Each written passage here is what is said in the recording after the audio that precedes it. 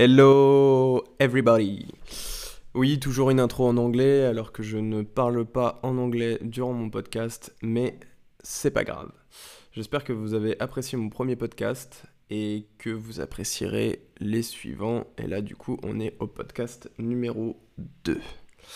Euh, j'ai passé une très bonne journée hier.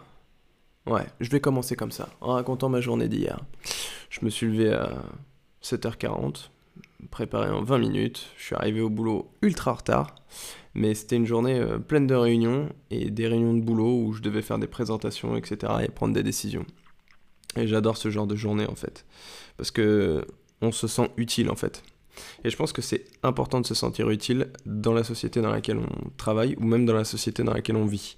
Donc du coup, société dans laquelle on travaille, ton entreprise, société dans laquelle on vit, soit la France si tu es français, soit ailleurs si tu viens d'ailleurs.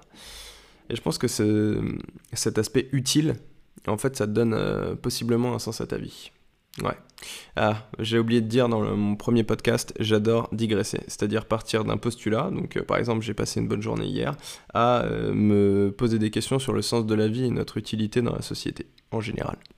Ouais, on peut faire ce genre de choses un peu partout. Ouais, je pense que... Je dis trop ouais d'ailleurs, donc je vais arrêter de le dire.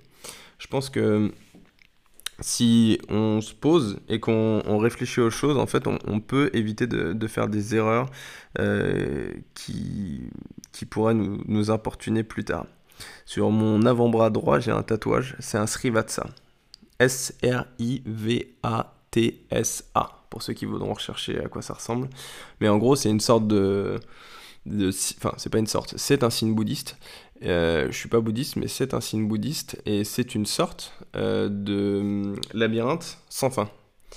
Et en fait, la signification de ce tatouage, c'est que peu importe ce qu'on fait dans la vie, chaque action qu'on va mettre en place ou qu'on va faire aura un impact plus tard.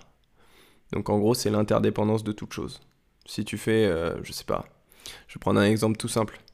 Tu te casses la jambe à 3 ans, bah à 20 ans, t'auras toujours mal ou t'auras toujours des difficultés. Bon là j'ai pris un truc pessimiste. Mais à 3 ans, tu t'intéresses pour le codage dans les PC et à 18 ans, tu ouvres Apple ou Microsoft. Donc en fait, chaque chose a son utilité dans la vie et chaque chose doit t'aider à avancer. Et je dis avancer car la vie est un mouvement. Enfin, pour moi. Pour moi, le mouvement, c'est la vie en fait. Donc, tu te lèves le matin, tu restes pas chez toi, tu restes pas à rien faire.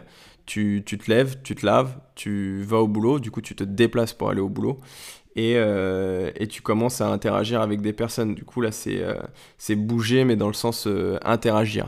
L'interaction peut être une forme de mouvement, je pense. Du coup, ça vaut aussi si tu travailles à domicile ou si tu es freelance à domicile et que tu bouges pas de chez toi, mais il faut forcément que tu aies une interaction avec quelqu'un d'autre à un moment donné pour avancer dans ta vie. Tu peux pas rester, je pense, à mon sens, immobile. Immobile au sens rester chez toi et rien faire. En fait, tu es obligé d'avoir une interaction. C'est obligatoire. Par exemple, si tu regardes la télé, pour moi, c'est une interaction. Une interaction est un mouvement. Tu vas t'instruire sur quelque chose. Instruire dans le sens apprendre de nouvelles choses ou tout du moins réfléchir sur certaines choses. Tu peux t'instruire en regardant les anges de la télé-réalité. Personnellement, je regarde les anges de la télé-réalité. Et ça switch mon cerveau en off en fait. Je suis on toute la journée et quand je regarde ces conneries-là, bah, je suis en off en fait. Et je m'interroge des fois sur le pourquoi du comment de cette émission, sur le pourquoi du comment de certaines réactions dans l'émission, même si je pense que la moitié est du fake, mais voilà, du coup, le sens de la vie, pour moi, c'est un mouvement. Et même quand on dit le sens de la vie, le sens implique la notion de mouvement. Tu vas devant, tu vas en arrière, tu vas à gauche, tu vas à droite, c'est un sens. Donc voilà, voilà, j'adore digresser, j'adore ça. Tu pars d'un postulat et en fait, tu vas dans tes réflexions, en fait. Et ça, je trouve ça beau, en fait. D'ailleurs, j'avais écrit quelque chose là-dessus parce que à la base, je comptais faire des digressions sur YouTube, en fait. Mais au final, je l'ai jamais fait. Je dirais pas manque de temps, parce que le temps, je l'ai. c'est plutôt manque de motivation en fait YouTube. Comme je l'ai dit dans mon premier podcast, il faut monter des vidéos, etc. Et maintenant, il y a un nombre de personnes incalculable sur YouTube. Du coup, pour percer, ça devient beaucoup, beaucoup, beaucoup plus dur.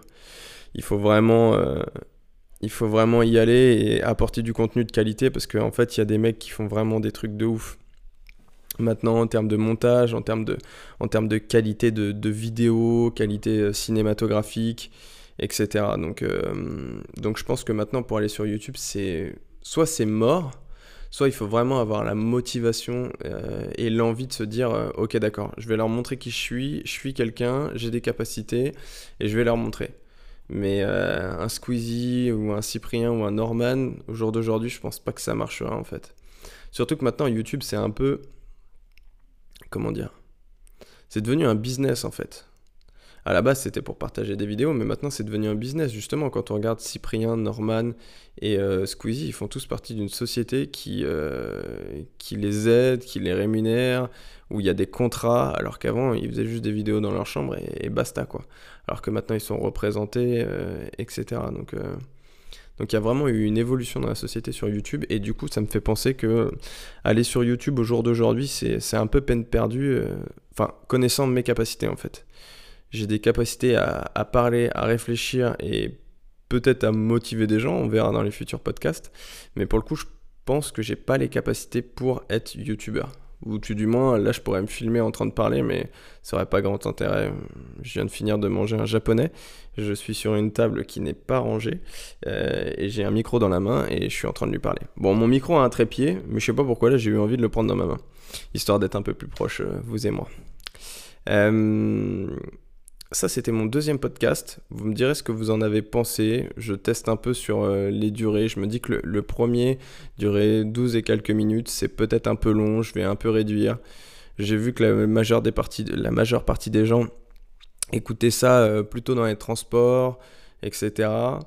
Il y en a qui les écoutent pour courir. Mais là, pour le coup, il faudrait que ce soit un truc motivant. Alors que moi, je parle juste de ma journée et de mes pensées. Donc, je pense pas que ça motive énormément de gens pour faire du sport. Vous me direz, ceux qui font du sport sur ma voix, ça m'intéresse, pourquoi pas. Je peux parler de sport étant donné que je fais énormément de sport. Beaucoup de musculation, même si je suis pas ultra bien gaulé non plus, mais beaucoup de musculation, du volley.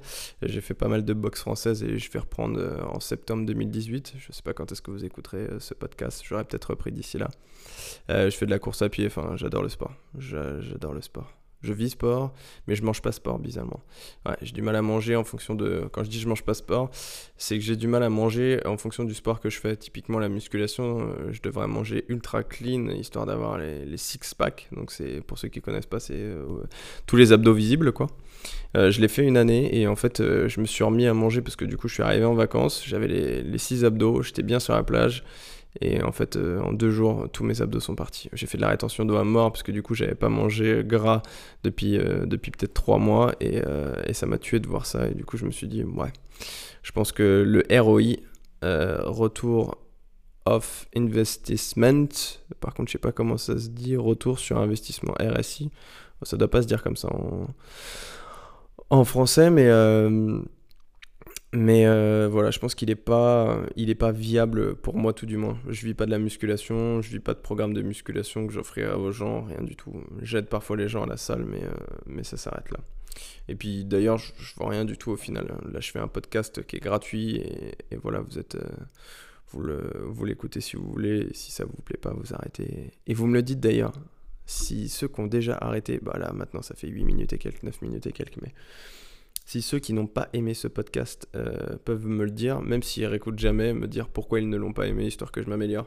Ça, c'est pareil. C'est un truc de la vie, l'amélioration. Pour moi, on est en constante amélioration. Pour moi, l'évolution est une amélioration. Forcément. Forcément. On grandit, on sait à peine parler, et d'ailleurs on meurt, on sait à peine parler pour certains, mais je pense que le cycle de la vie est une évolution positive à chaque fois. C'est-à-dire que, bah voilà, comme je l'ai dit tout à l'heure, on apprend de nos erreurs. Enfin, je veux dire, tu fais quelque chose de mal, tu te dis que c'est mal, et du coup, ça te donne plus envie de le refaire. Et du coup, tu cherches à faire peut-être quelque chose de bien à la place. Qui sait ? Donc voilà, c'était mon podcast numéro 2 et dans mon podcast numéro 3, on parlera d'une idée d'application que j'ai et d'éventuellement de tout ce que je vais mettre en place pour développer cette application. Et voilà. Et il y aura peut-être une intro, je vais peut-être réussir à faire une intro sur ce podcast-là ou sur le prochain, donc ça pourrait être carrément sympa. Je vous souhaite une agréable bonne journée et je vous dis des bisous.